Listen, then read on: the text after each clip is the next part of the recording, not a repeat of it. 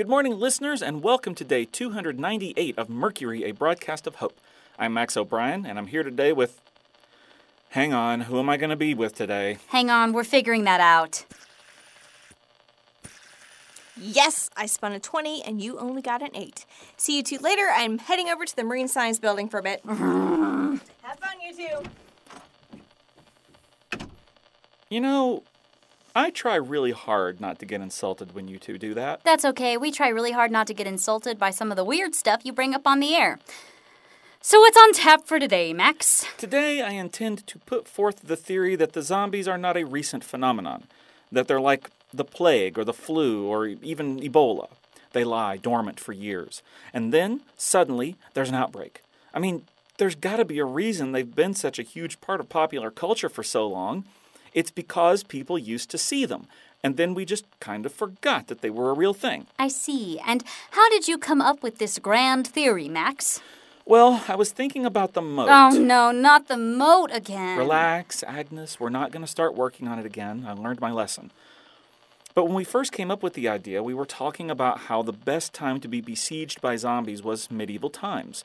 Blunt instruments, swords, axes, armor, moats. All the tools you need to successfully combat zombies were right there. That conversation was on my mind the whole time we were digging, and then even after we stopped. What would it have been like if the zombies had risen up then? And then it came up again on Independence Day when I pointed out that folks in colonial times wouldn't be having as hard a time as we are today because their technology didn't betray them. And from there, it was just a quick leap to realize that they very well might have. So you're saying that zombies were around in ancient times and all throughout history? Yes, that's exactly what I'm saying. Okay. So what? What do you mean, so what? Even if it's true, how does that knowledge help us now? I thought these theories of yours were supposed to lead us to some way to get us out of the current situation. Well, ideally, yes, but in this case, I think the main takeaway is that humanity has survived this before.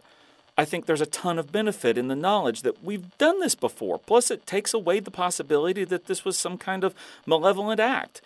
Nobody was out to get us. It was just something that happened. We can stop looking for that kind of cause. Really?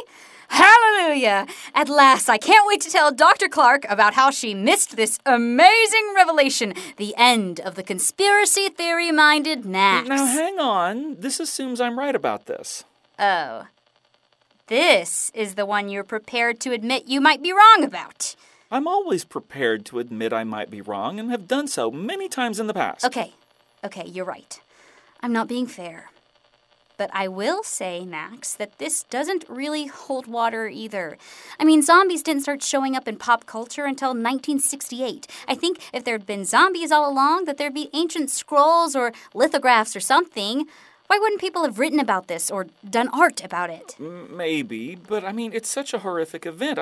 I talked a while back about how after the American Civil War, a lot of the photographs were destroyed because people didn't want to look at them anymore. Maybe these folks just had enough. I don't know, Max. I still think that's pretty far-fetched. I mean, there are still some photographs from the Civil War, and there have been lots of other really horrific things that have happened in human history, and all those got recorded in some fashion.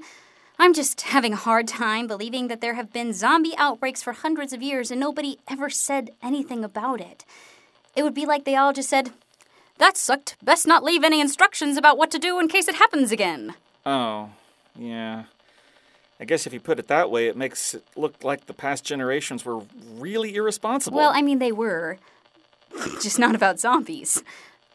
Nice try, though, Max. Well, listeners, I guess it's back to the drawing board.